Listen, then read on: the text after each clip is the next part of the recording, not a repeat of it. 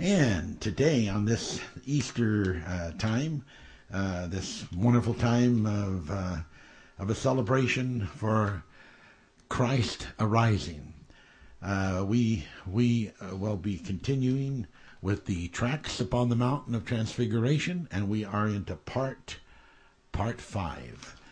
So, I want to, before I just get right into the message, I want to share a little prelude here of some things that the Lord was sort of speaking to me during the week that I should share with the audience.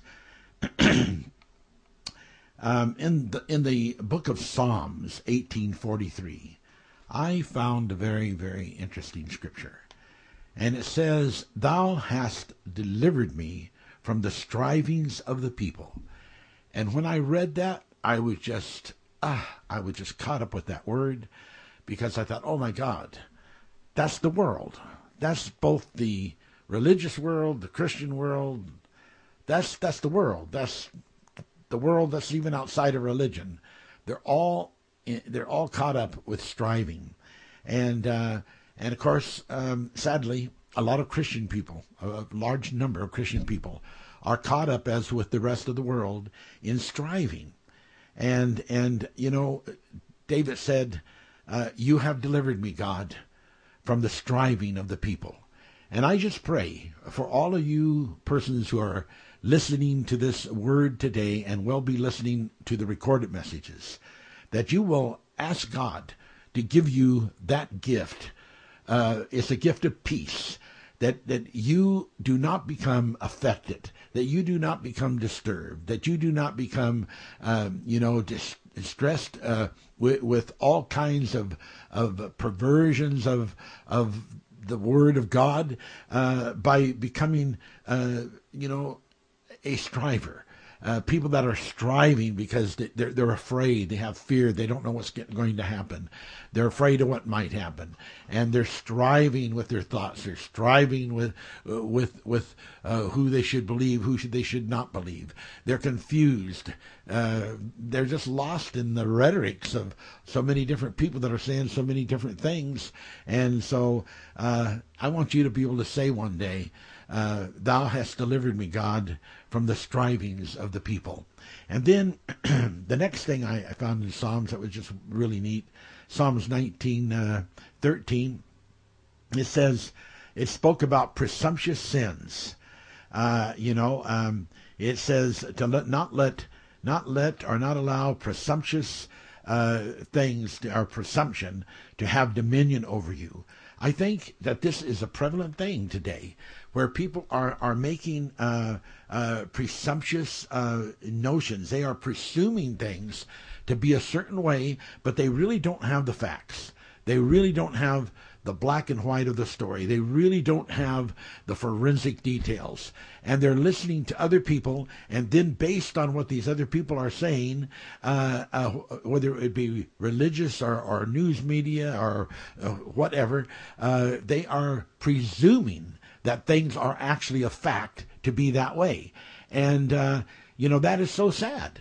That is so very, very sad, and it is not a thing that pleases God, and it is called presumptuous sins.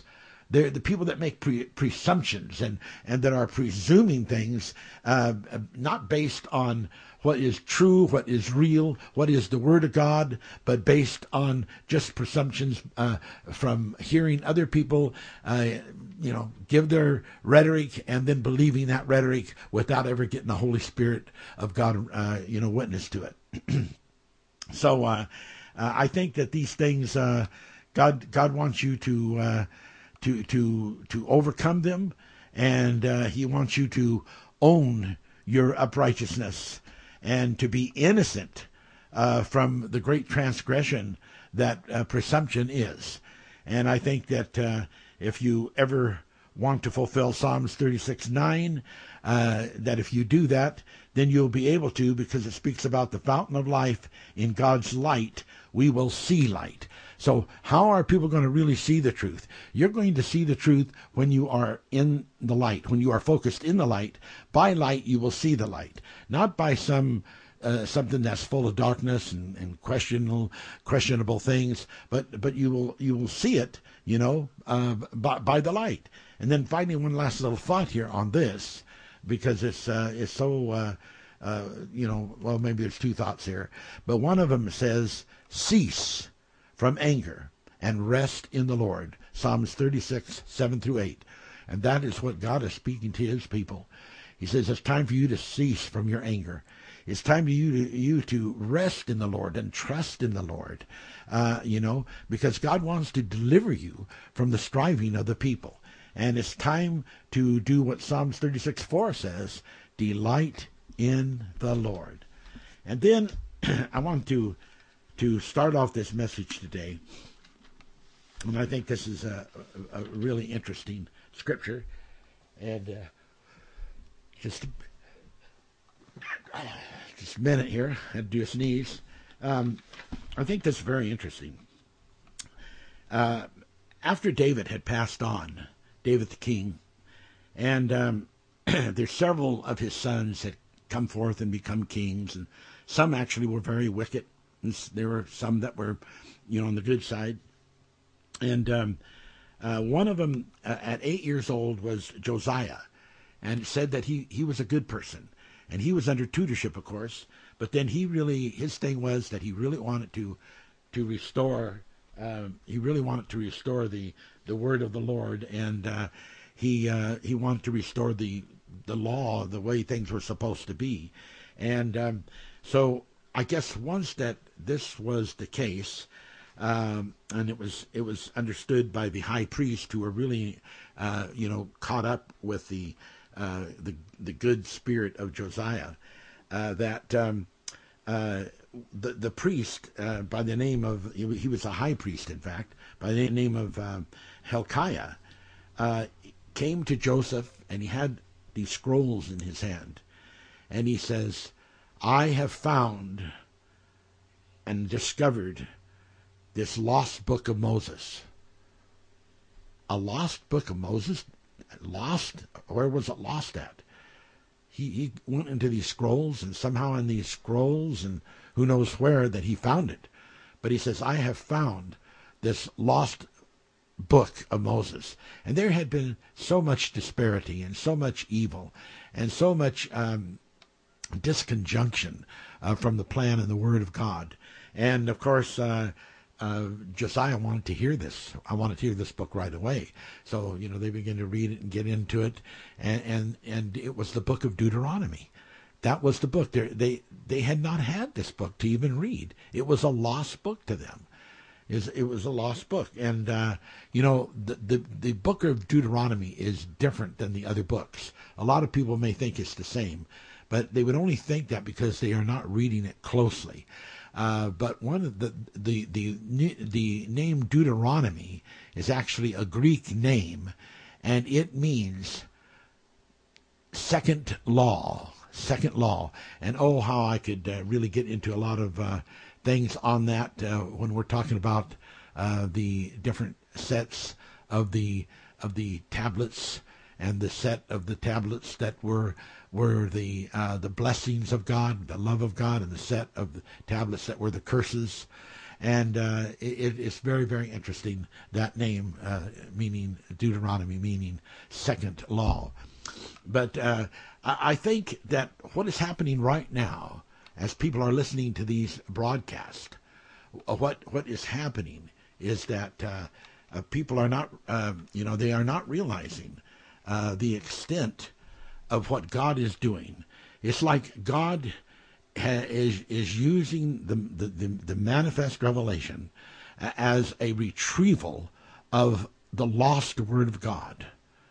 And this lost Word of God is being siphoned out of the Scriptures that has become encumbered between miscued interpretations, like Jerome, as spiritual and powerful as a man that he was, he got into some things about that he interpreted from the Latin Vulgate. And one of them was about Moses, which I will not mention now, but I'll tell you later. And it was just really, really wrong. It was just a wrong translation, and caused a lot of problems for many generations. But it is so important to have the true word, to have the real word of God, and not just something that has been fabled together, that has been put together by a bunch of ideas that are not based on foundation. I just want to thank God for this ministry that God is dealing with us, because it is a beautiful time that God is wanting to give us, and wanting to move us forward. Now, it's going to be necessary to go over some of the word that I preached last week, because it is so extremely important, and you need to hear it again anyway, because it's a deep word, but it's very important, because if you miss the connection to some of the things I said last week, you cannot really connect and understand with where I am going today. So let's just cover some of those things. First off, in Deuteronomy 1:37, it says, "The Lord was angry with me for your sakes." Now, this is the Lord. This was speaking about Moses, and about God being angry with him, not because of what Moses had done, but for the sakes of the people, saying, "You shall not go thither. You shall not go across the Jordan. You shall not go into the promised land." But the truth of the matter wasn't just because that Moses struck the rock at Meribah instead of speaking to it.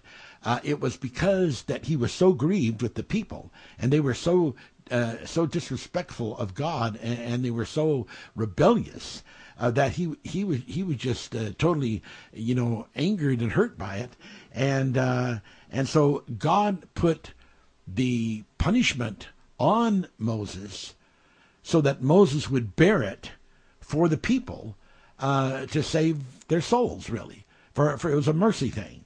And so that's very important that you have that down, and it's just a beautiful, important thing. That's found in Deuteronomy 1, verse 37.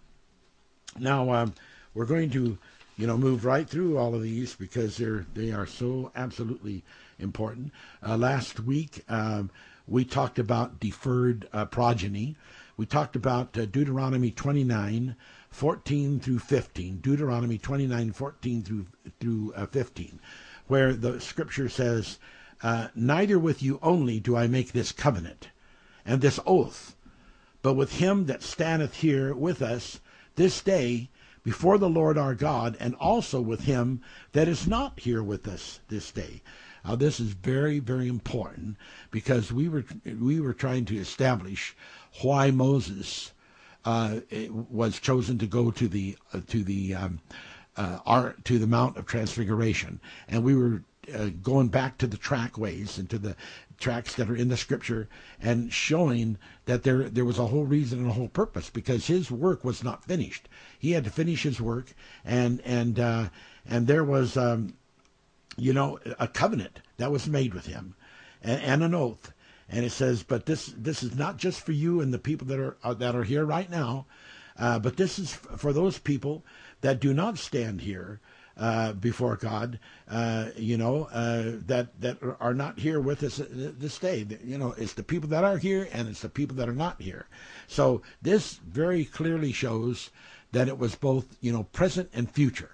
And so we've established that by the scripture. That's Deuteronomy 29:14 through 15. We call that deferred progeny. Deferred progeny is where a birthing and a bringing forth of people for a plan or for a life is put off unto a future time. So that's called deferred progeny. That's progeny. Okay. Now, let's go on to this point. We made the point about how that Moses was sent up to Mount Nebo, and that he was to die, and we made the connection also last week that the Lord also said, and the Lord said, "Behold, you shall sleep with your fathers." And we connected that to the statements that Jesus made about Lazarus when he said, "Lazarus is not dead."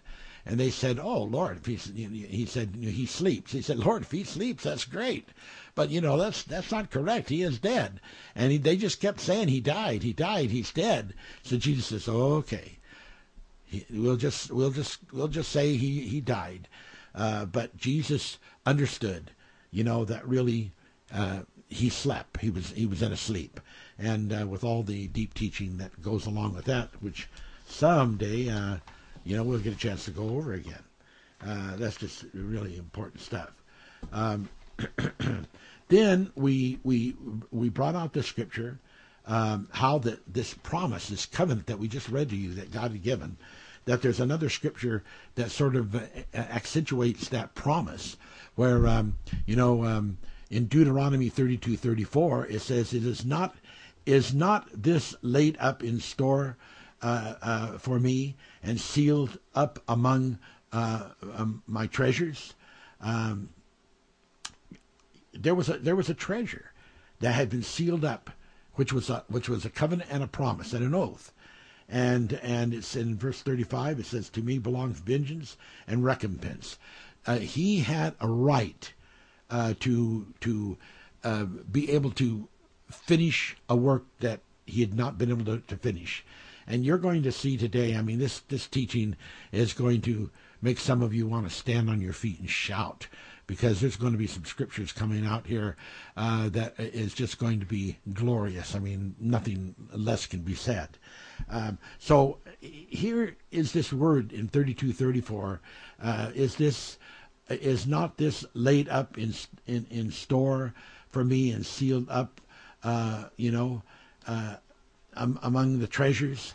What a beautiful promise. Okay, and then another thing that we got into, where we said, now look, let's consider this scripture, because this is very, very important, and we don't want to miss it. And I think the scripture for that I'm reading is Deuteronomy 34, beginning the first verse. It says, "So he was to go to the mount, and where he was to die, and it says, you go up there, you'll be gathered unto the people, as Aaron thy brother died in the Mount Hor, and was then gathered unto his people." But you see, that never actually happened. That did not happen. The way all that his death, he went alone.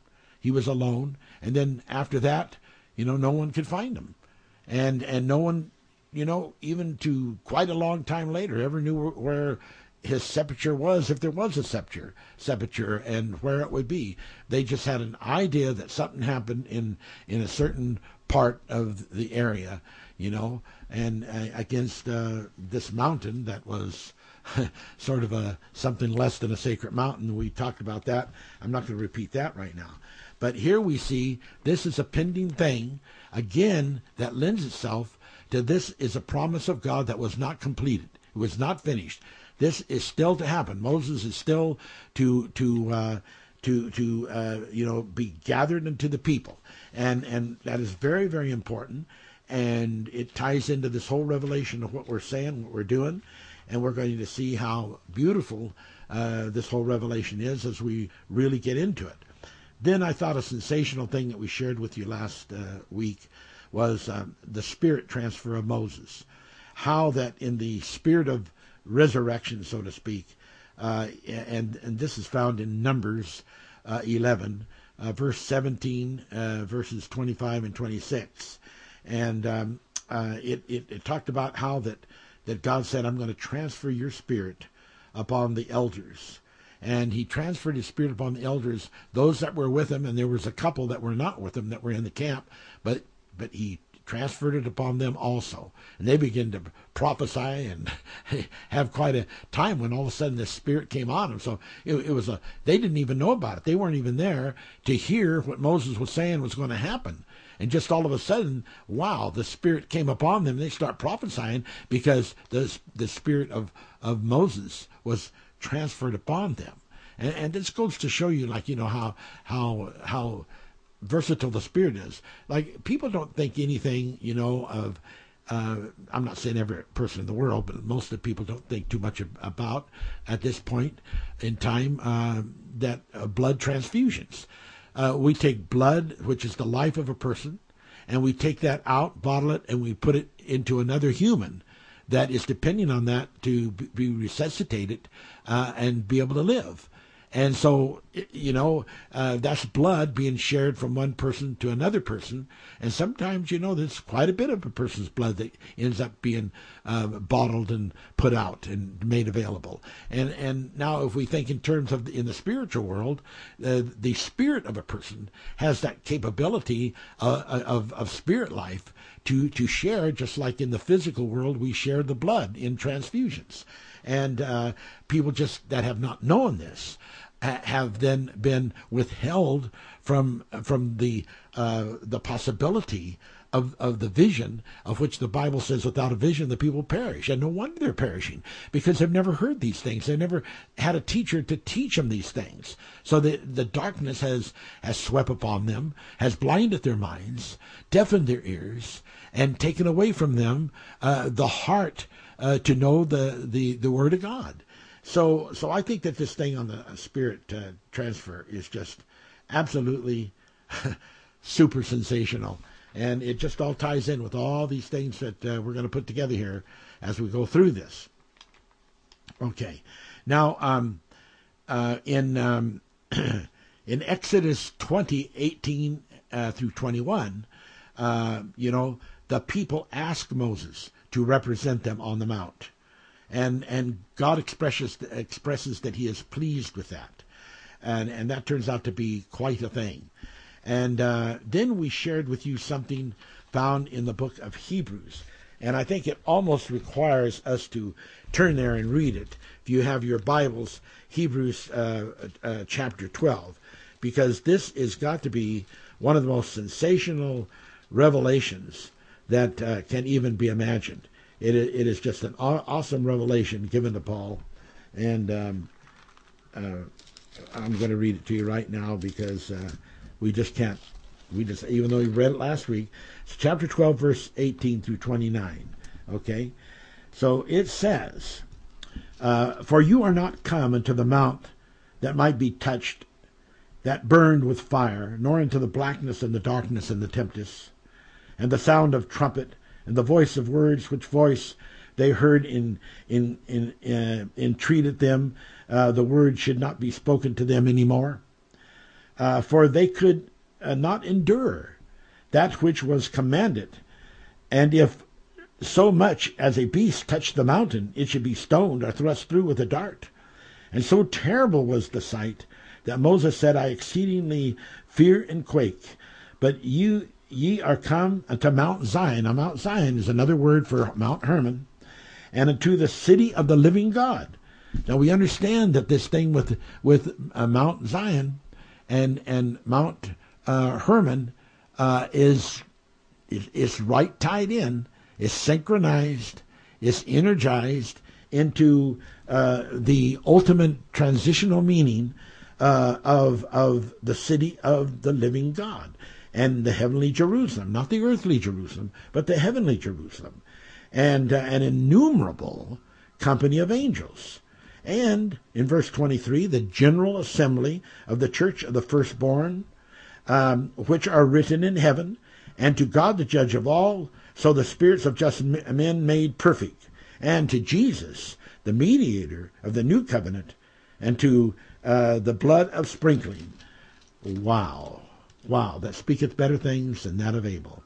Now, that is, to me, is absolutely sensational. And when one of the scriptures that we read to you in the very early part of the beginning of all of this revelation of the tracks on the mountain, we read a scripture. I don't have it in front of me right now, but it basically said that the plan of life comes through Mount Hermon, and maybe next week I'll get that scripture looked up, and we'll go into it, because wow, that's some awesome, beautiful, beautiful stuff.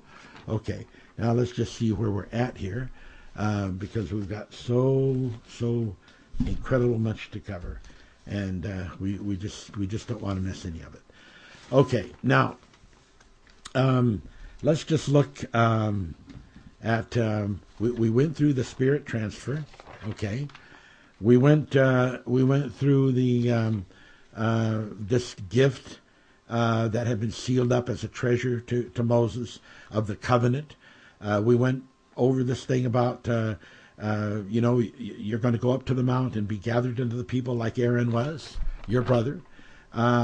We went through deferred progeny, which had to do with a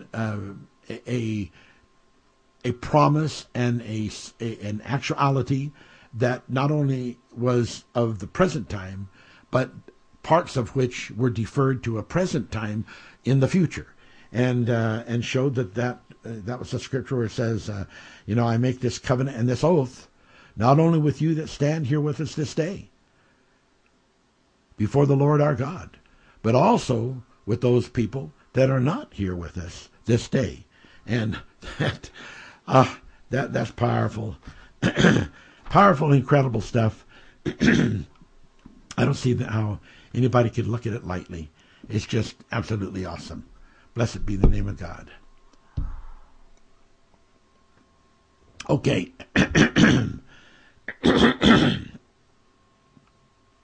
I read the scripture where it says, "And the Lord was angry with me for your sakes," and that was really important to get that all down. Really understand that message, and how that the people had requested for Moses to represent them, to be a proxy for them, and how that was accepted by the people and by Moses and by God. And we'll give you scriptures for that. And then we read the thing about Hebrew and how that Zion, the Mount Hermon, was representative of the living city of God.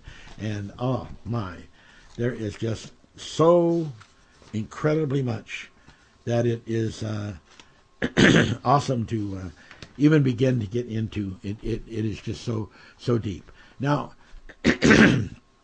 we have to finish talking about Moses. We're not quite through with him before we get into the glories and get into Elijah and get into the Z-Ray, and we want to finish. I'm not saying we'll complete Moses today. There'll be some other odds and ends we'll say, but we've got to. He was a pattern prophet, and some people say he wore this veil over his face. They call it the mask of Moses. Call it what you want. Be happy. But there was no doubt a divine radiation that came from his face, that emanated from the experience of having received the glory that was transitioned upon him. And there is no question about a message there that is deep and that people of this time are supposed to know. Someone says, yeah, but that's the Old Testament. I'm not interested in the Old Testament. No, I'm sorry, sir, or ma'am. That is not just the Old Testament. That's the New Testament. That's why we're talking about it, because Moses was on the mountain. I've had some people, and in fact there are scholars and there are historians who say they don't believe that there was a Moses. But if you're going to say you don't believe there was a Moses, then you're saying you don't believe there was a Jesus Christ, and you don't believe the story of the Mount of Transfiguration, because when the Gospels gave the story about the Mount of Transfiguration with Moses meeting Jesus, that was an incredible exaltation and verification of the power of Moses that he had with God, and the the essentiality of truth that was embedded in those stories. That doesn't mean that there are not some interpretations and translations that would ease some of the verbiage and make it fall in a straighter suit of fitting the ultimate plan of God. But nevertheless, even the way it is right now, however it is written in all the different books that are translated, you can't help but be benefited by reading it, because it is a wonderful work. His writings are like a scion. They are something that presents a mosaic office of understanding to all of us. It is not some kind of undersong that is being sung out there by some religions who are trying to put everything into a negative spin, and who are sowing spurs into everything that are the kind that are like thorns you can sit on. Thank God, it's a great day that God is doing, and God is wonderful, and God is good. Blessed be the name of God. Okay, now we're going to open up some of these things here. And it's exciting. It's exciting. Okay, now here's what I want to say. When Moses had this confrontation, and the Bible says, I'm putting the punishment on you. You cannot go over into the promised land because of striking the rock instead of speaking to it. Although there was another time that I told you to strike the rock and you did, and water came out. And although this time when you struck it, I still allowed water to come out, it did not allow me to be sanctified in the people. And the people really needed to be sanctified because they were at the verge of a sin that was going to be detrimental to their future. And now they are stuck with that. So none of these people, with the exception of Caleb, and Joshua, are going to be allowed, of that whole generation of the people that crossed the Red Sea, of the people that went through, all of these things. Just a few people would be exception to it. They are not going to be able to go to the other side. And Moses, you're not going to go, and all these other people are going to die here in the wilderness, and a new generation is going to grow up, and they're going to go over to the other side. Now, here's what I want you to hear.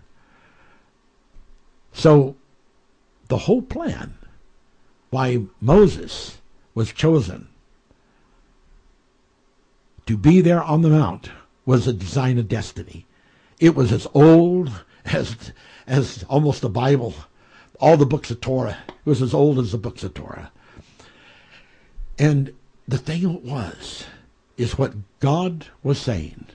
Moses, I'm going to use you to bring these people that were not able to go over. You're going to have an opportunity to go into the spirit world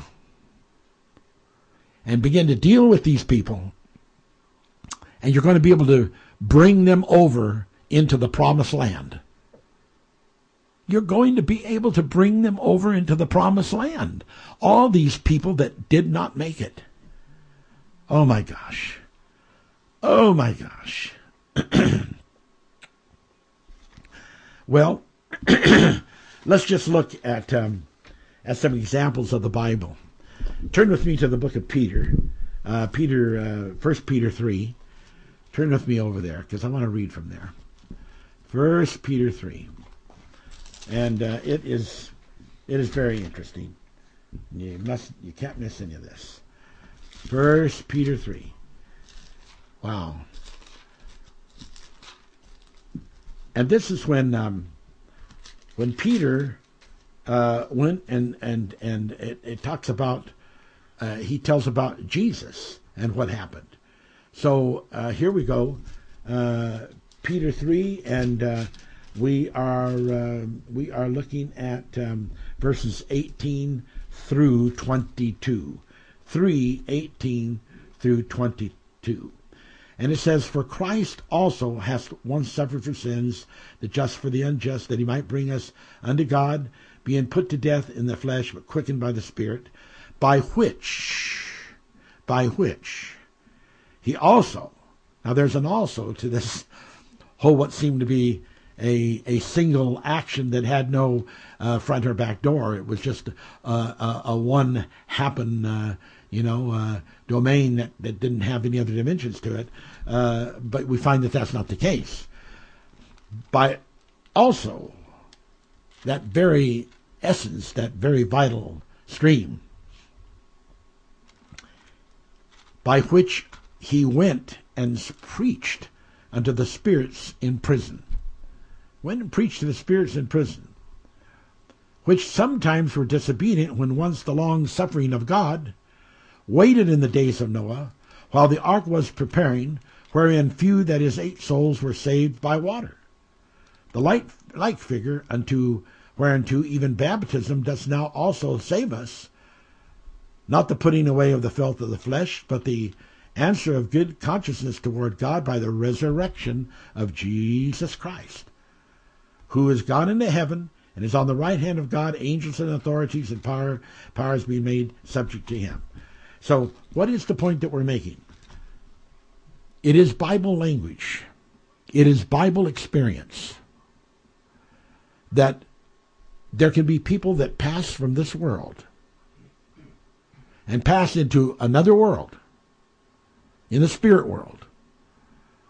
And yet, although they are in the spirit world, which is in many cases, they're really referring to this special provision called Abraham's bosom, that they get another opportunity. These people that were disobedient during the flood, they get another chance.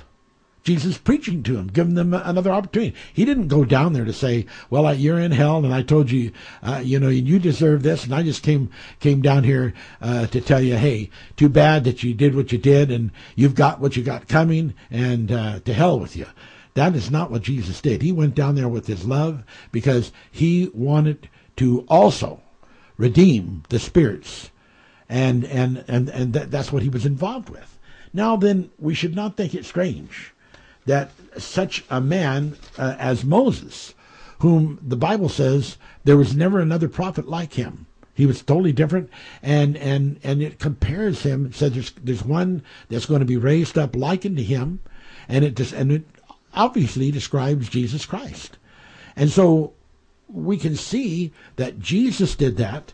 Then in the similitude of the likeness, that it is not out of line at all to propose that Moses would do the same thing. Now, we want to show you that there is an interesting thing.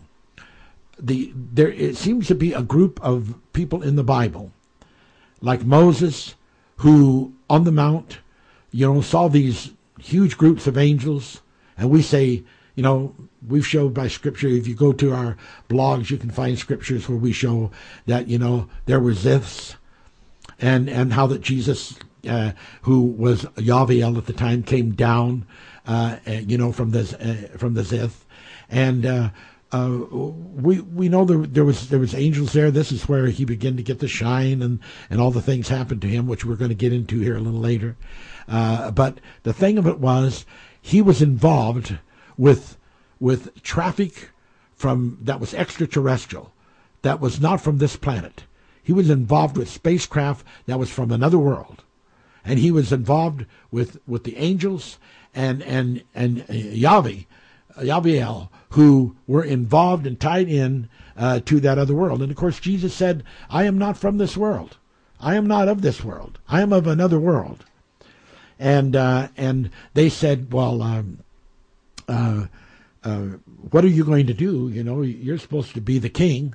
Why aren't you making a plan to fight the Romans?" He said, well, if this was my world, and this is in the Bible, if this was my world, if this is where I was, called to be, he says, then my servants and I would fight. But he says, I am not, this world does not belong to me. I'm not of this world. This is not my world. I belong to another world. That's in the Bible. You just need to check it out and read it for yourself. I've quoted it to you before, but just read it and check it out. So Jesus was saying, I'm from this other thing. He even says in the 14th chapter of John, I'm going to go away. I'm going to the Father's house. If it wasn't true, I wouldn't have told you. I'm going to prepare a place for you, that where I am, you may be also. And now we've got this whole story, and then you've got these people that, like Elijah, who obviously had a relationship with these fiery chariots and the holy horsemen thereof. He obviously had a relationship. He knew in advance the day that he was going to be taken. He knew that. And he tried his best to not have Elisha, his partner, there with him. But Elisha was very determined, and he wouldn't leave him for anything. Although he had many opportunities to depart, he did not. But here we have Moses, we have Elisha, we have Jesus as Yaviel. They're all involved in these connections to the extraterrestrial. There's no way to get around that. It's there. If you don't want to believe the Bible, then don't believe it, and just might as well close it and just forget about knowing anything and end up being ignorant, because that's what you would be, because it's in the Bible.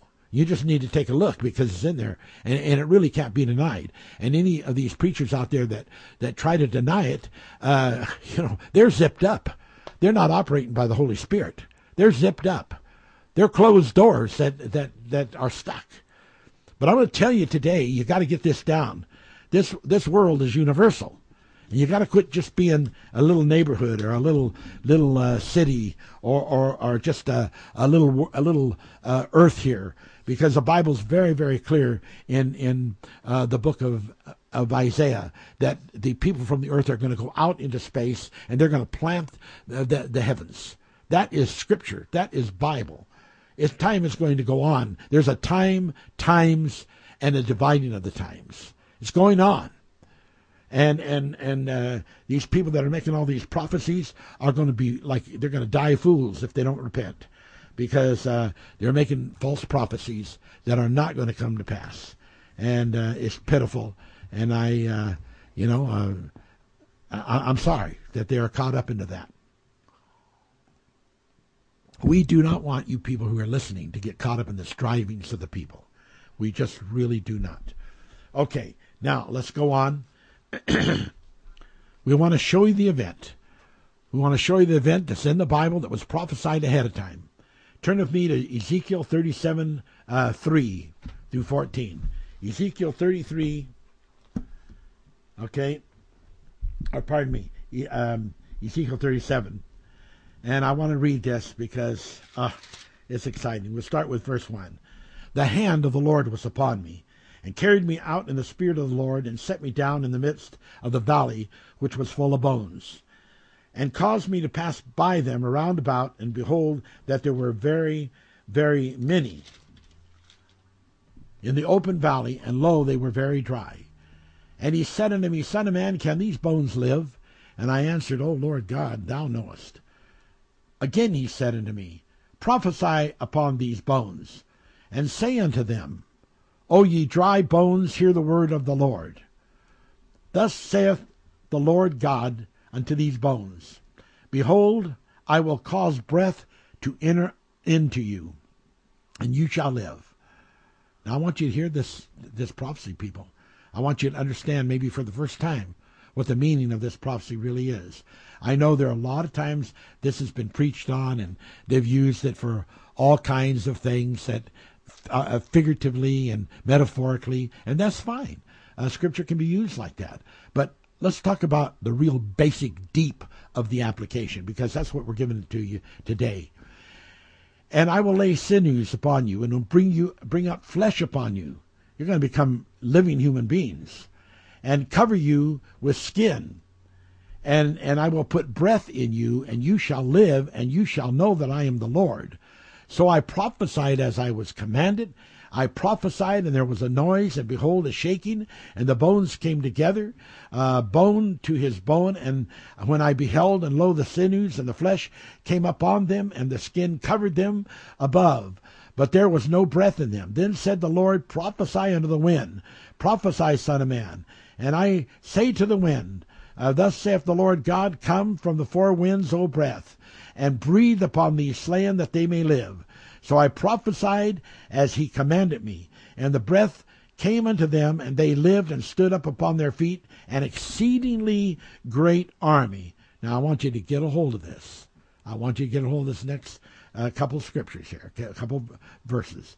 Then he said unto me, Son of man, these bones are the whole house of Israel. Behold, they say, our bones are dried, our hope is lost. We are cut off from our parts.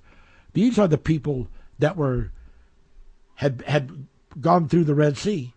These are the people that were slaves in Egypt, that had gone through all the suffering, that went through the terrible journey and the 40 years of excruciating situations, and then they all ended up dying in the wilderness, not able to go across into the promised land. And that's what they're talking about.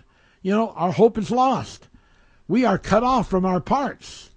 Therefore prophesy, the verse 12, unto them, thus saith the Lord God, behold, O my people, I will open your graves and cause you to come up out of your graves, and I will bring you into the land of Israel, into the promised land. That's what it's saying. And you shall know I am the Lord. Now there you have it. There you have the word of God that was given to Ezekiel, and he did a prophecy proxy for this day of resurrection on the Mount of Transfiguration, from which the Bible says that there will issue life from that mountain. It's there in the scriptures. And this was already put in place. It's already put in place. It was already a plan that God had. Now, let's go on, because we've got more stuff going along with this. Let's just look at Jeremiah 15:1. Get to Jeremiah 15:1. And why did God use Ezekiel here? Well, there's a reason. And let's just look at Jeremiah 15:1. And we'll see how that God, there's a time. There's a time that there has to be other people, just like with Paul and Apollos. Paul says, I planted, but Apollos watered. But he says, you know what? We're equal. It's just as important to water as it is to plant. That makes us equal. And so God uses different people to do different works. So as we look at Jeremiah 15, verse 1, then said the Lord unto me, though Moses and Samuel stood before me, yet my mind would not be toward this people. Cast them out of my sight, and let them go forth. So they said, well, whither will we go? But you see, the thing of it is there is a time when judgment will come down on people.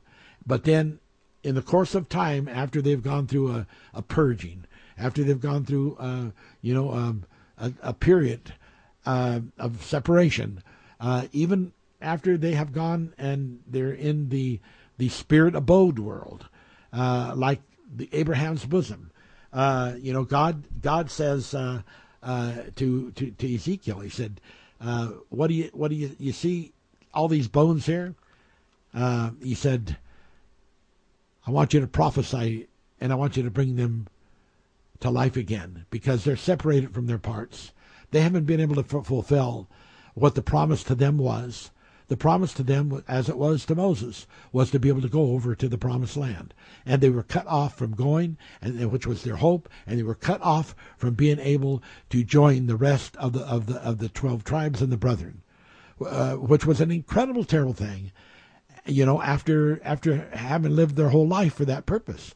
And God's saying, I am going to allow you to be rejoined with Israel. I'm going to allow you to go into the promised land, and you're going to be regenerated.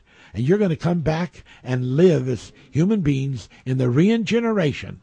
And this was all going to be set off and set in place on the Mount of Transfiguration. It's such an important event for Jesus to be there with Moses and Moses to be there with Jesus. Now, look at Isaiah 63:7. Isaiah 63:7.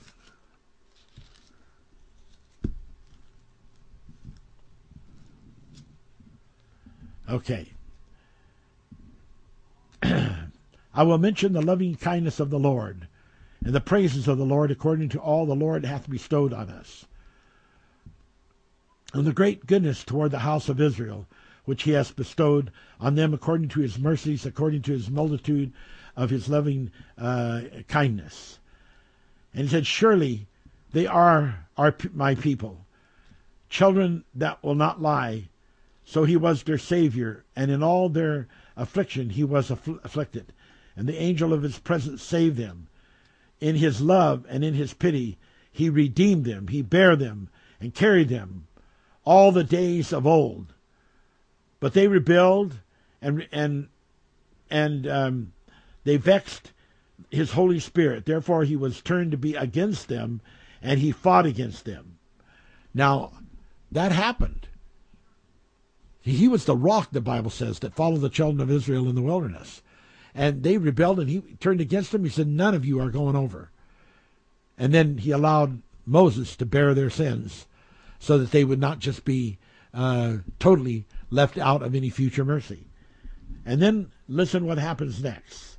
Verse 11. Then he remembered the days of old, Moses and his people, saying, Where is he that brought them up out of the sea with the shepherds of his flock? Where is he that put his Holy Spirit within them, that led them by the right hand of Moses with his glorious arm, dividing the water before them, to make himself an everlasting name, that led them through the deep as a horse in the wilderness, that they should not mumble? As a beast that goeth down the valley, the Spirit of the Lord caused him to rest. So didst thou lead thy people to make thyself a glorious name. Look down from heaven and behold the habitation of thy holiness and thy glory. Where is the zeal and thy strength and the sounding of the bowels of thy mercy toward me? Are they restrained? Doubtless thou art our father, though Abraham be ignorant of us, and Israel acknowledge us not. Thou, O Lord, art our Father, our Redeemer. Thy name is from everlasting. Excuse me. Thy name is from everlasting. Wow, let me get a drink here. Okay. O Lord, why hast thou made us err from thy ways, and hardened our hearts by thy from thy fear? Return, for thy servants' sakes, the tribes of thine inheritance. Here's another scripture by another great prophet, verifying the same thing, verifying the return of people that have been killed, that have been left in the wilderness, that were promised to go to the promised land, but were never able to cross over into the promised land. It's all right here in the Word of God.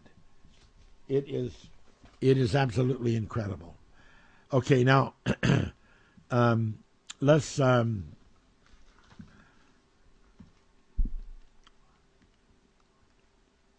let me just look here. Let me just look at the scripture here. It may be one I've already read. Hold on a minute. I think I did. Just a minute. Hang and hold, my dear friends, as we just check this, because we don't have time here to do a lot of repeat. All right, 3:18.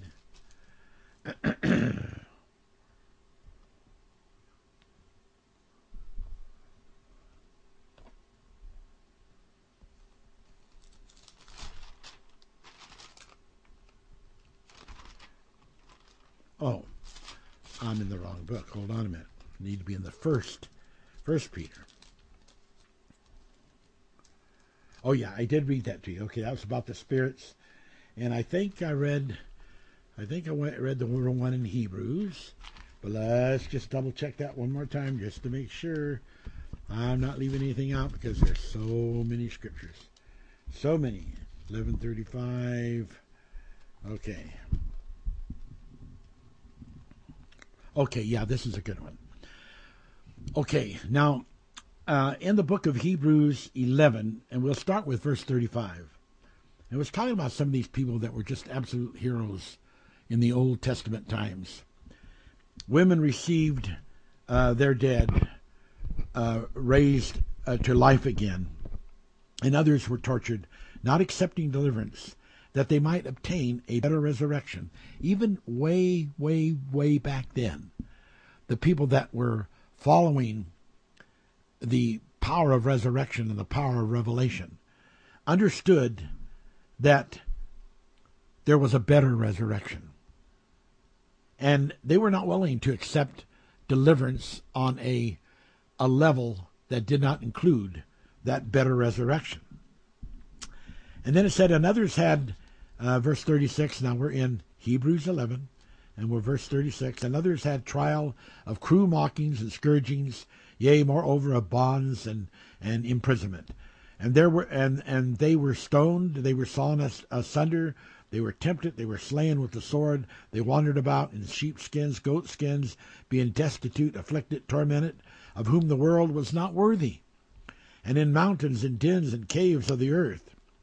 And these all, having obtained a good report through faith, received not the promise. God having provided some better thing for us, that they without us should not be made perfect.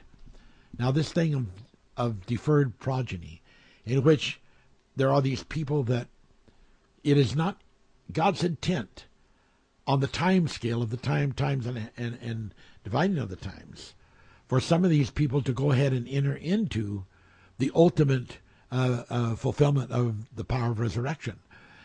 It was to all come through Christ, and then even with the Christ, there was a deferred progeny, as we will see as we get into this, of all the things that would happen in the accords of time. And but here we have it, that if God would not allow them to go on to a higher height, that without the present generation they should not be made perfect, then that works both ways. And so once again, that gives a seat of understanding to this whole thing that we're talking about. So it's just it's just really an incredible and beautiful thing, and I hope that you're able to pick that all up. I hope you're really able to, to see that that vision. Okay, now we've got some really interesting things to get into. I just have to really keep moving to make sure that we're going to be able to get this whole message, because there's so much to cover. Okay, I want to get into a little bit more with Moses, and I also want to get into the revelation of the Z-ray. Okay, now Michelangelo is a world famous, well-known artist, and his paintings are worth huge amounts of money. And he did a picture of Moses with horns. And there are several other artists that have done the same thing. And this came about because a person by the name of Jerome, who was a translator, and he used the Latin Vulgate, somehow in the transliteration, he translated it that Moses had horns on his head. And so thus became the picture of Michelangelo with the horns on his head. The Bible says in Exodus 34:29 that the face of Moses was radiant, that the skin of his face shone, And Corinthians 3:14 speaks about Moses' face was glorified. There's some beautiful things. It talks about a veil put over his face. Moses, another interpretation was the face of Moses was horned. If you can imagine that one, was horned, because the same words that were used to speak about this shining that was coming forth from the face were the same words that were used to create those two horns that Michelangelo put on top of the painting of Moses. And there's even a statue of Moses at the Vatican that depicts Moses having horns. So it's pretty deep into this whole thing, and we want to know what this is talking about. Well, the horns, of course, are symbols of authority and power, and they do represent power. It has been said that the giants, some of them that were have been dug up, that there are on their skulls have been unearthed in various places around the earth. In fact, even in the States, in New York and Pennsylvania, skulls that had horns on them. And they're in some of the museums. Not a lot is understood or said about it, but this thing of horns is not just a joke. But it really belongs to the giants, the Nephilim giants. The meaning of the word was twofold: the fallen ones and also the shining ones. So that all ties in to that depiction without any question. Now, when we go into Strong's Hebrew and Chaldee dictionary, and we look at what these beams of light that were coming out of Moses were, we find in 7160 and 7161 of the dictionary of the Hebrew that the meaning of those words, which were like Kawan or Koran, depending how you're pronouncing it from the transliteration. It's basically the same word the Muslims use for their book, the Quran. But what that actually means is to shoot out of horns, and is figurative of rays that shine. In 7161, though, it goes further and it says a horn as projecting like a peak of a mountain. And then it just doesn't say transfiguration, it just says a ray of light, power. And then even in dictionary number 7162 of Strong's, it talks about a horn for sound. Now, what we want to get an understanding into your minds, this thing about the horn. This is so important, this revelation that happened to Moses. This thing that happened to Moses. When people looked at him and they saw these beams coming up out of his head and some from his face, they didn't know what to call it either. They thought it must be horns. Now, I had an experience in which I was in the church, and I started. My face began to become transfigurated, and I began. Another person's face began to form on my forehead, and the glory and the shining and the beauty of that moment was just awesomely filled with the power and the glory and the awe of God. And I have a copy of this picture in which there were two little small horn-like things that came up on the top, which were actually solid light that were rays shooting forward. And this actually is what we teach in the manifest, is zone rays. And zone rays, abbreviated, is Z-rays. And these Z-rays are involved with syntonic fire, and they are about power and authority.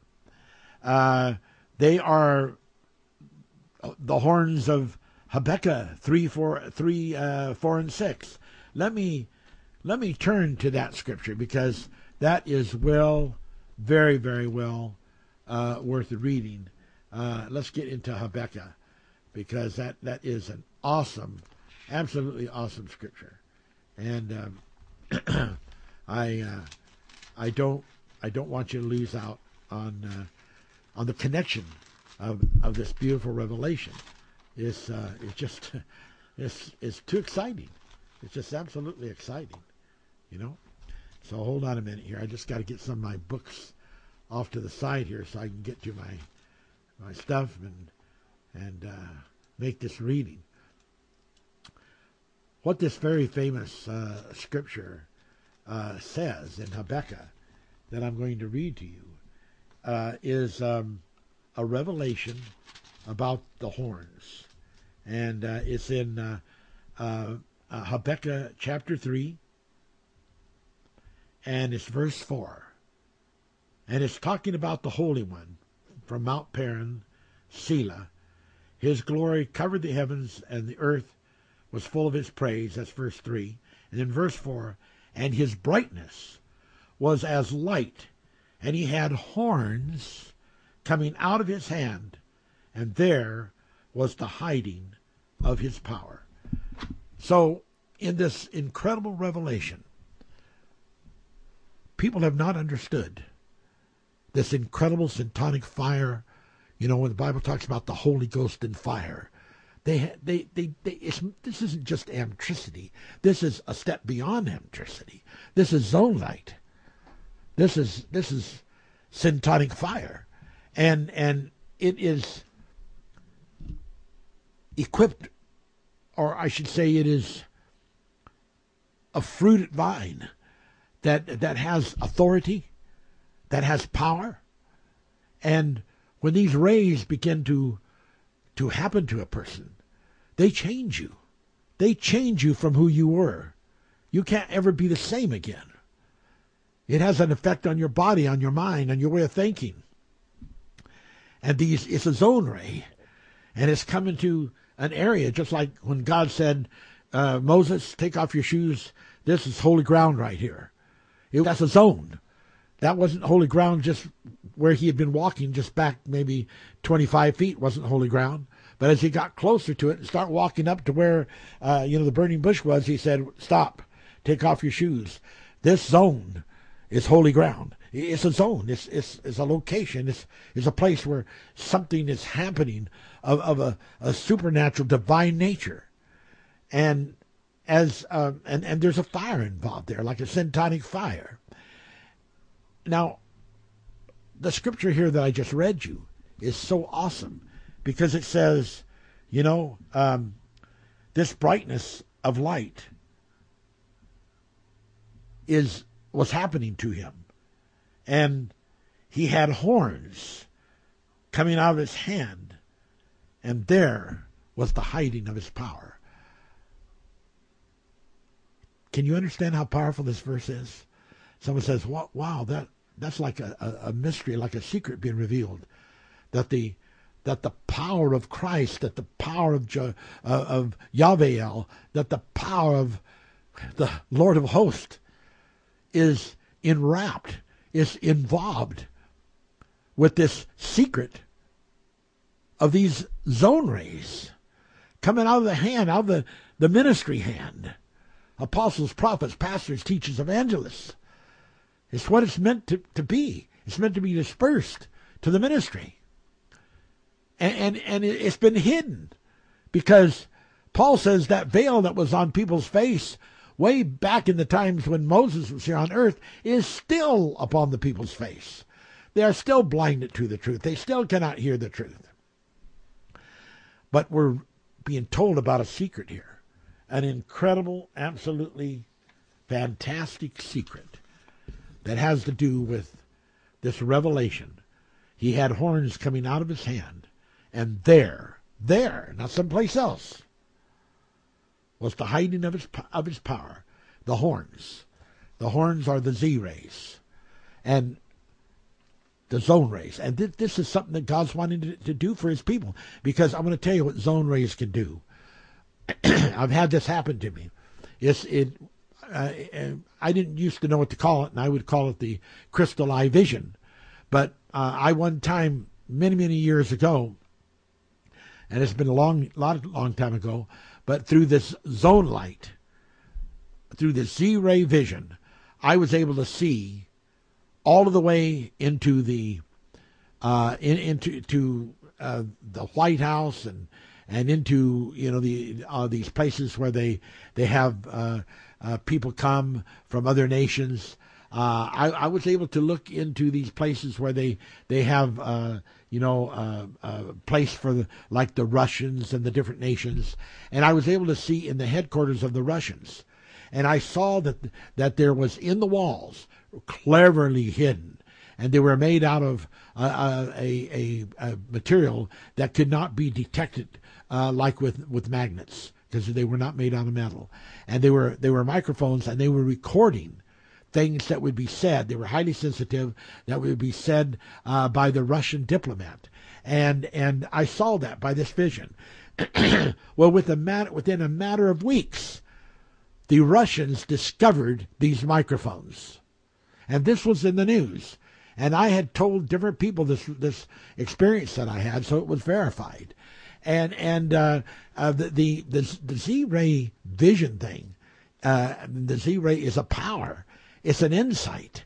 It's a capability of being able to see the beyond of the beyond. It gives you an authority of Christ's word. It's empowering whenever you get the chance to approach that defining moment of your life in which God wants to shine upon you. And that's a prayer that's mentioned by different of the men of God in the Bible, that he would cause his face to shine upon you. That shining of God's face upon you is going to produce aura glories. It's going to produce eventually a Z-ray zone. And these beams that are shooting upward are beams that have come down into you and left a message, and now are coming up, and they are exiting the body back to God, because they are full of the glory of God. Wow! I just hope that you can just eat that up. There are all these different kinds of glories, and those are so important to understand. But I have a little list here I want to briefly go over with you. I wouldn't even begin to be covering all the glories. But in 2 Corinthians 3:15 through 18, 2 Corinthians 3:15 through 18, it talks about from glory to glory. And we call these the splendors. God wants us to understand that if you are out there in your religious, ideology and your religious confines, and you are only dealing with one glory, then you are truly separated from many other glories, because it is the intent of the Scriptures. It is the sayings of the Scriptures that we are to move from glory to glory. And you find that in 2 Corinthians 3:15, 18. Now, what are some of these different glories? Well, this, as many as this sounds like, this is just a few. There's the Shekinah glory, which, in fact, Janet, my wife, is going to be writing about. She's already written it, in fact, and in a few weeks from now, she's going to post it on the Seven Thunders. She's going to post it on the Seven Shepherds. And you're going to get a chance to read about an actual situation, which there was outside people there, and they saw the Shekinah glory come down in our business across the whole ceiling. And it is real. And people that have ever experienced it know that it's real. And then there are, all kinds of interesting scriptures. 2 Peter 1:16, it talks about the glory of majesty. I call that the glory of the kings and queens ministry. The Bible says in Revelations, you shall be kings and priests. And I've explained that when it says kings, that covers the masculine. When it says priest, that covers the feminine, because the female part, because the priest represents the church, which is under the woman, the 12th chapter of Revelations. It's under the woman. So we've got the kings and the queens. And it's the kings and queens ministry. And so that particular glory is the glory of majesty, which is the kings and queens ministry. And the church has not really come in to the kings and queens ministry yet. There are some churches that are more advanced than others, that is for sure. And we do not know every church and all the churches and all the ministers. I'm sure there are some incredibly wonderful persons out there who have been received the benefit of the Holy Spirit. Then in 2 Peter 1:17, just a verse down, it speaks about the excellent glory. And this is where, you move up to just a little higher realm of glory that has an excellency to it. It's crisp, it's refined.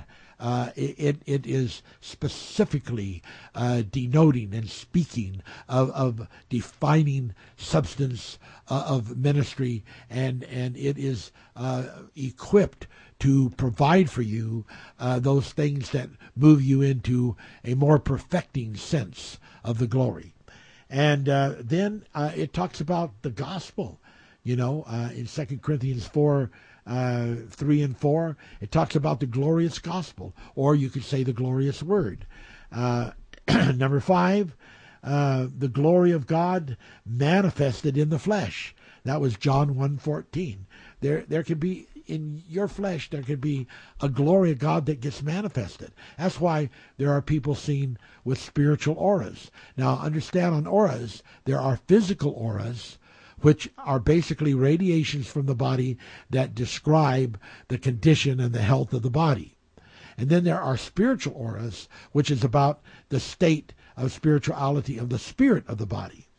And those states have their own glory to them. So you've got the glory of the gospel, because that certainly is a glory, and you've got the glory of of God being manifested in the flesh, John 1:14. Then in Luke 9:26, it mentions 3 different kinds of glories. Number 6, the glory of the Son. Number 7, the glory of the Father. Number 8, the glory of the angels. The Bible says one star differeth from another in heaven. We can see that as we get into these different glories. But each of the angels have a glory. And the Father has a glory, and the Son has a glory. And there is so much glory available. Luke 9:29 through 32 speaks about the glory of Moses and the glory of Elijah. So they had a glory. When they were on the Mount of Transfiguration, they had a glory. And they each had their own glory. And the glory has a whole story to it. It has a story that it can tell. It has, the footprints. It has the tracks that lead up to the mountain of transfiguration. So when Moses was there with his glory, that whole story was told in his glory. When Elijah was there with his glory, that whole story of the tracks was told in his glory. Wow. And then number 9, there's what is called direct encounters with the glory of God. And number 10, there is what we talked about, the zone ray, the Z-ray glory, Satanic fire, Holy Ghost and fire glory. Wow. One other thing I want to mention.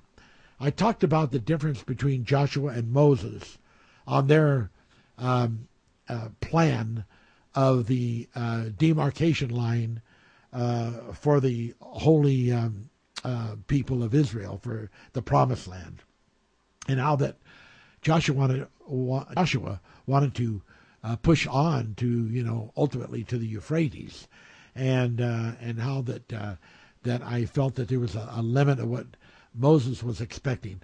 I didn't want to misconceive or mislead you on that, because there are different scriptures in which revelation comes, and then a later revelation comes that brings a little different way of perspective of that other previous scripture. And that's what I was trying to set up, hoping I'll have the time to really get into it. Otherwise, you might just misunderstand and think that I'm not realizing that there are places in which Moses talks about the Euphrates River as well.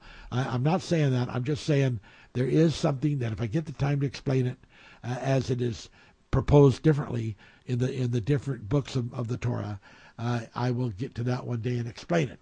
All right. We'll just keep moving on here. Blessed be the name of God. Wow. Okay. Now, the big thing on this Easter day is John 11:25, where Jesus said, "I am the resurrection and the life." And tying all this into the tracks of Moses, the tracks of Elijah, the Zion, the of Mount Hermon, all the meanings that are imposed there, all the experiences that have happened in the past, and the fact that Hebrew 12:18 through 29 exclaims, that this Zion is about the holy city. It's about the people born of God from above. It's Jerusalem, the spiritual Jerusalem. That is an incredible thing. And so we have to understand and recognize that what is given to happen there, far exceeds anything that most people can even begin to imagine. Now, what was it that Moses had yet to do on the mount? Well, I want you to turn with me to Hebrews. And let's look at Hebrews 9:23. Hebrews 9:23, because here was a job that Moses had, and it's really, really, really, really interesting. Moses 9:23. It was therefore necessary that the patterns of things in the heavens should be purified with these, but the heavenly things themselves with better sacrifices than these. For Christ has not entered into the holy places made with hands, which are figures of the true, but into heaven itself, now to appear in the presence of God for us.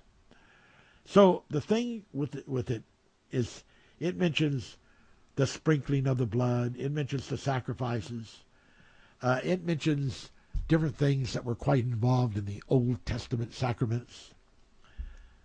But there was yet a work that Moses was to do in his covenant that he made, in which he was the proxy for the people, in which he was to bear their sins until those sins could be put into the salvation of Jesus Christ.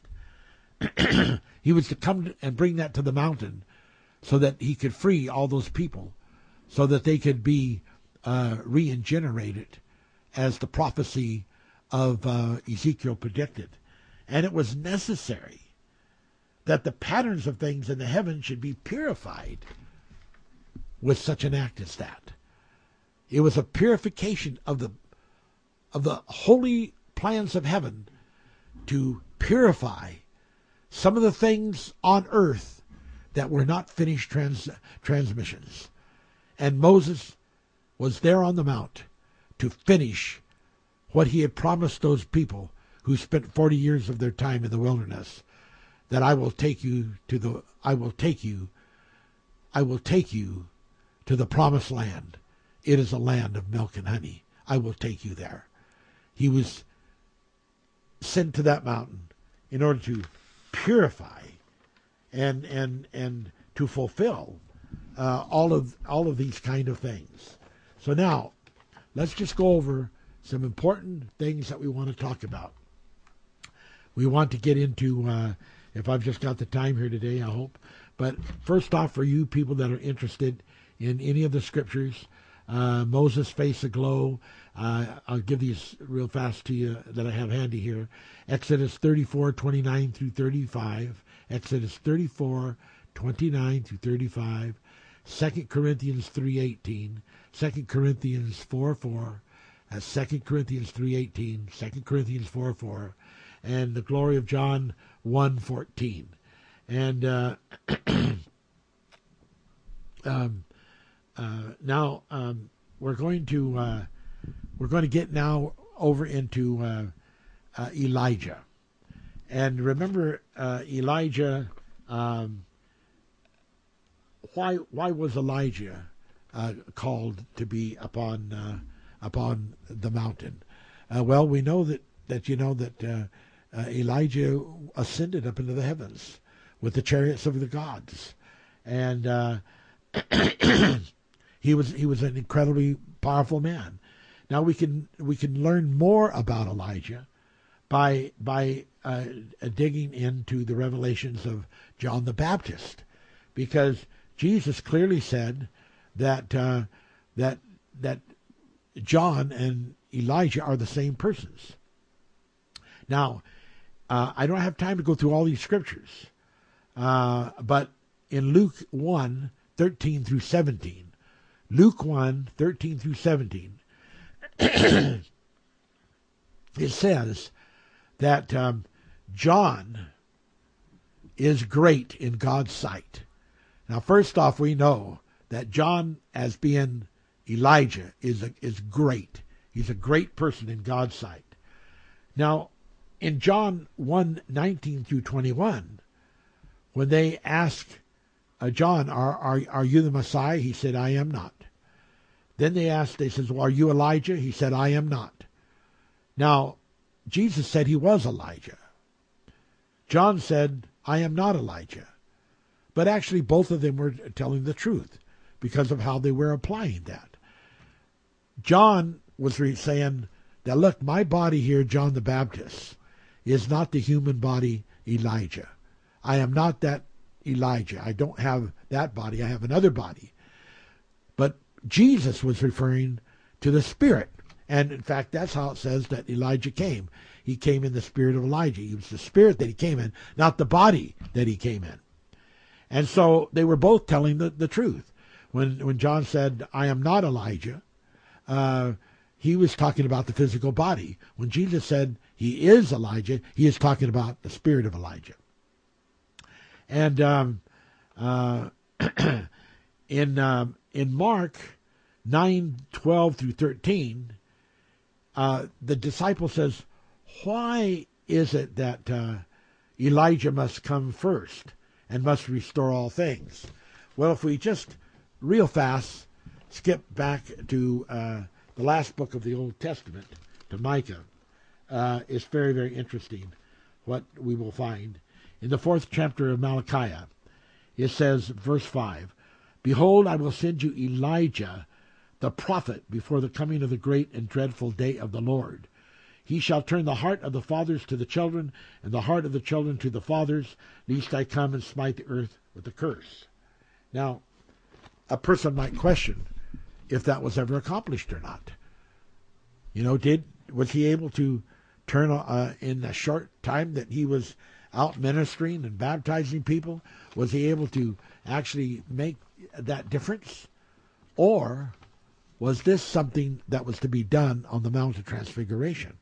Well, I am, of course, knowing and understanding and believing that it was to be fulfilled on the Mount of Transfiguration, that could be fulfilled just like with what Moses was there for.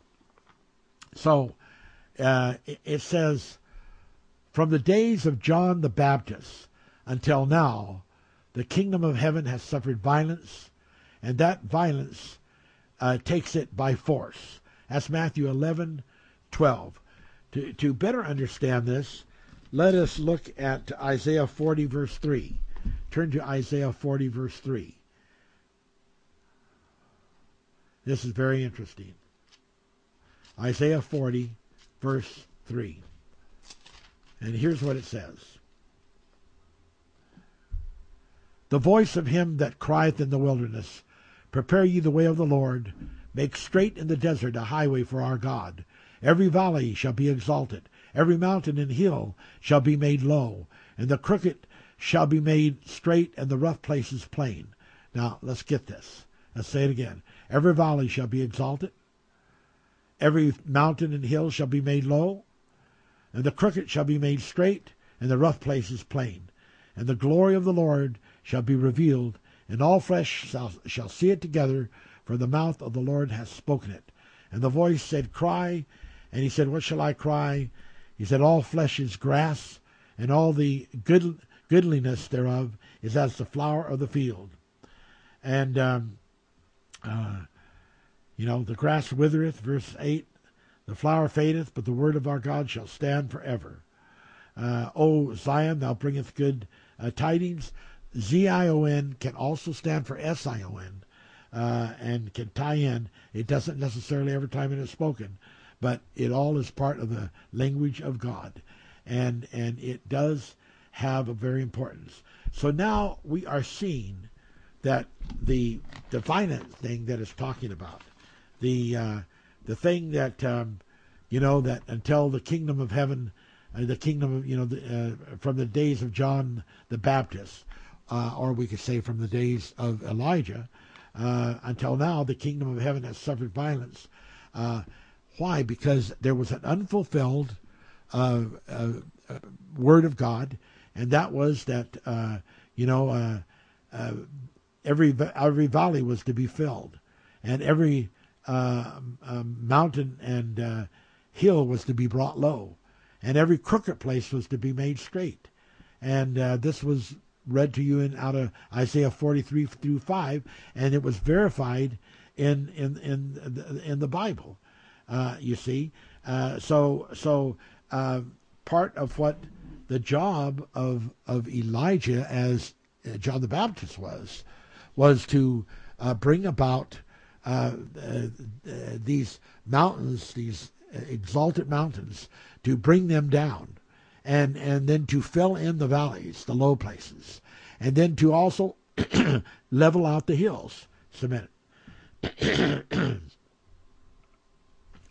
So it's all extremely interesting. Now, in Matthew 11:11, it talks about John the Baptist, and he says he was a higher level than any of Jesus' disciples. No prophet ever surpassed him. No prophet formed a succession that led to his appearance. Jesus made it very clear that he was above all men born of woman, and now to really understand that and the meaning of that really takes us into some deep waters, and I won't be given all the scriptures, but let's just put it this way in a supposition until maybe next week. Suppose that people like Moses, people like Ezekiel, people like Jesus, and that they were really not from the order here on earth. They were from the Enoch order that had been taken to the Father's house before the covenant of Abraham.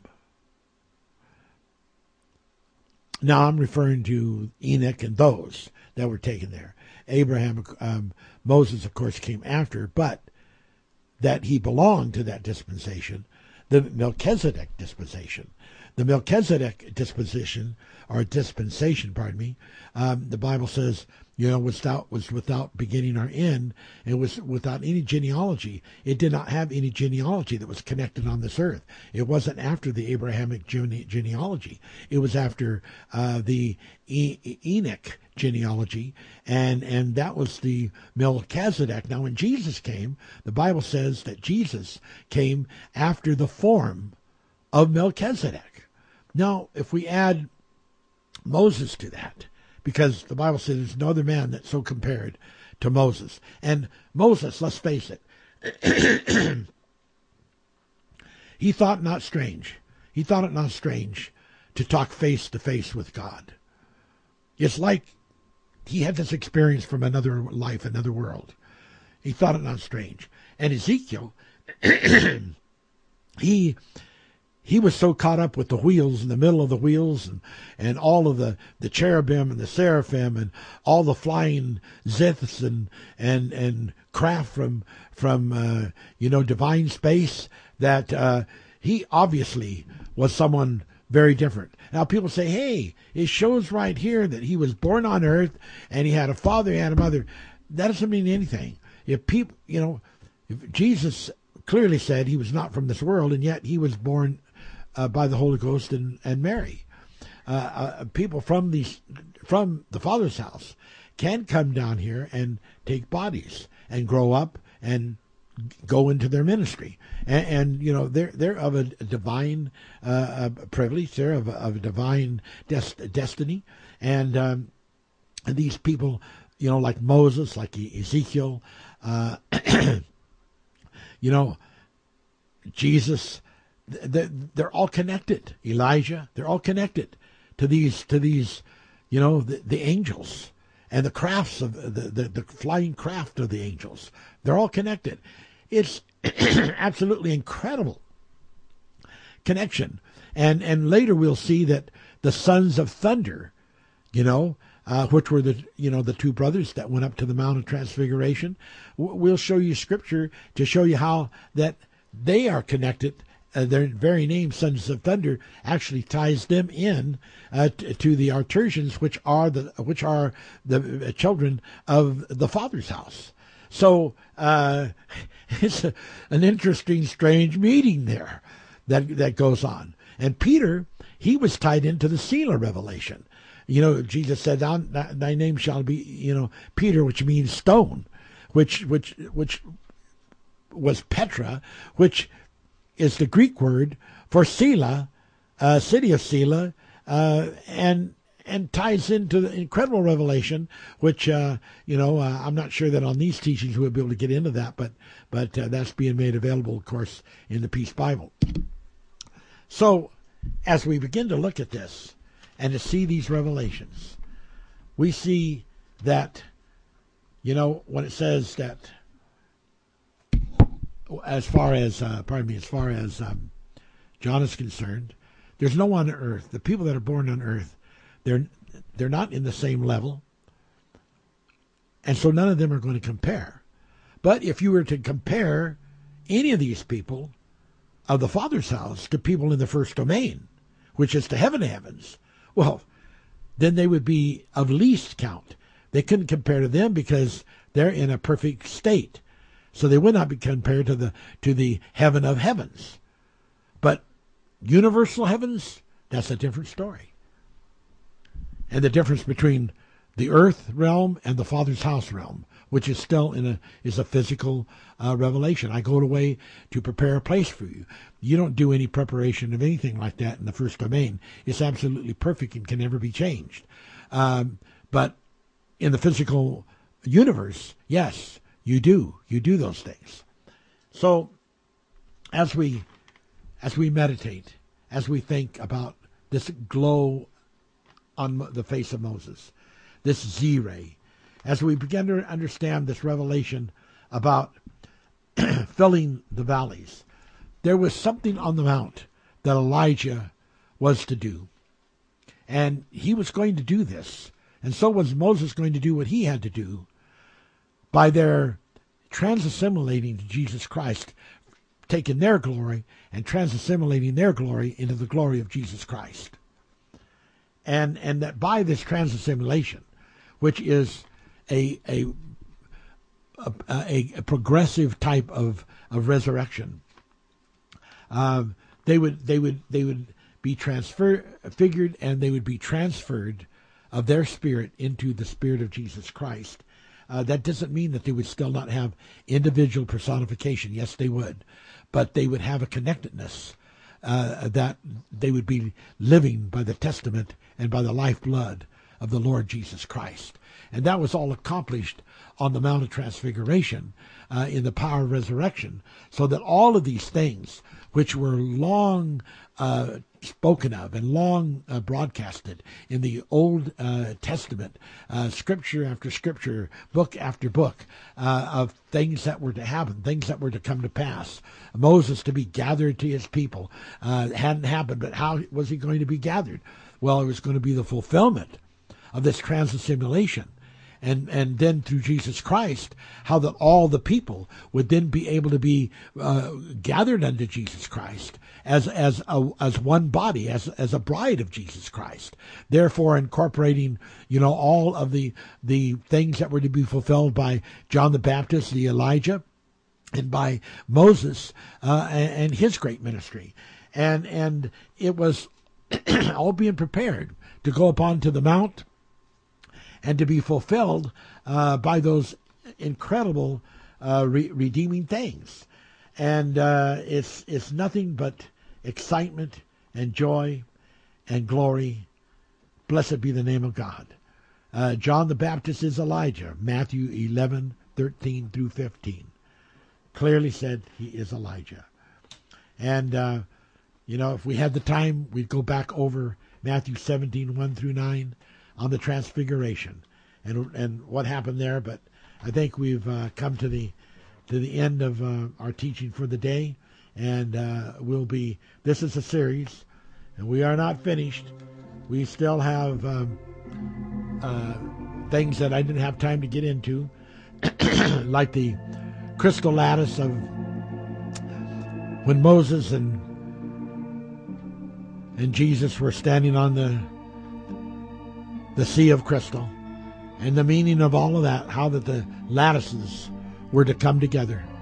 The lattice of Jesus Christ and the lattices of the glory of Moses, all becoming crystalline and tied together so that they were both standing individually and yet both standing together in the oneness of that lattice. No wonder that Jesus said, the kingdom of heaven is likened unto a net, because that net is very likened into a lattice. And so these things are being fulfilled. And it's like when the priest came to Josiah and he says, look what I have found. I have found a lost book of Moses. And Josiah, I'm sure, looked at him and said, you found it? Oh my God. It was an incredible thing. A lost book of Moses. This was a lot of generations past the time of Moses.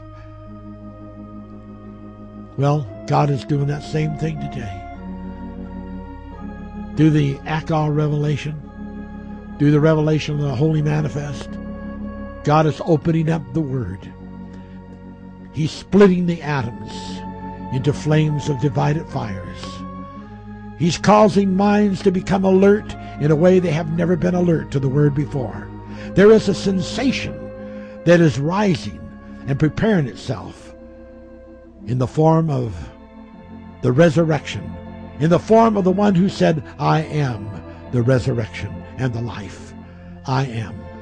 Thank you, Lord Jesus, on this Easter day. Yes, you are the resurrection. You are the life. And everything that was to happen there with John and Peter and with Moses and Elijah happened on that mount.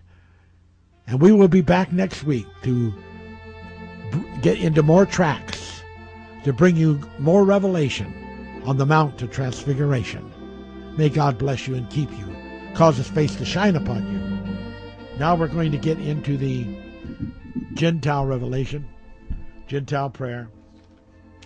And what I want to work on today is nervous system. So bear with me for a moment here as I organize myself. Blessed be the name of God. Blessed be the name of God. Behind the solar plexus of every human being, there's massive nerves. And You hear people frequently say, I'm so nervous. I'm just so nervous. The whole world is in a struggle with their nerves and the stresses that affect their nerves. That's why it was so important when I said this thing about not getting into this thing where you are caught up with the problems of society and the fear of society. You know, we want to deal with you people who are having, neurological symptoms, that these stress things are affecting how you have faith, how you deal with life, what your relativeness to family is and is not because of the stress that abides with you and in you and around you.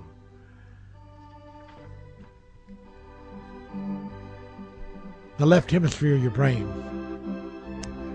is a stress center, and we want to go into that today and create anti-stress hormones that will knock down any stress hormones that might arise. We want to go to the hormone system and give it instructions to loosen in your body the stress that would steal from you your peace, that would keep you connected to the strivings of the people. Hypothalamus to the pituitary, pituitary to hypothalamus to the thyroid. Begin to send messages over the neural networks of the brain. Send it to all of the different hemispheres. We especially deal with the left hemisphere. Begin to send messages in there to create anti-stress hormones, to be used to eradicate any stress hormones that might arise. That this would be operative in the body for the next 90 days. Hypothalamus to the pituitary, pituitary, hypothalamus to the thyroid. Send messages to the basal ganglia, the various parts of the body that are allowing the vibrations of this stress to affect the adrenaline system. Send relief into the body of endorphins and dynorphine and serotonin according to the proper regulating hormone amount of factors that the regulating hormones can conduct. Hypothalamus to the pituitary, pituitary, hypothalamus to the thyroid. To the immune system. To strengthen the whole body. To be able to resist the complexes that are caused by stress and strivings. To resist it and to overcome it. Blessed be the name of God. God bless all of you on this great Easter. We do love you. There's great many things. But would you check out, if you get an opportunity, on the Manifester page of the blogs on manifester.com. Look at introduction. Look at introduction. There's some new information on that that's at the top of the page there next to home.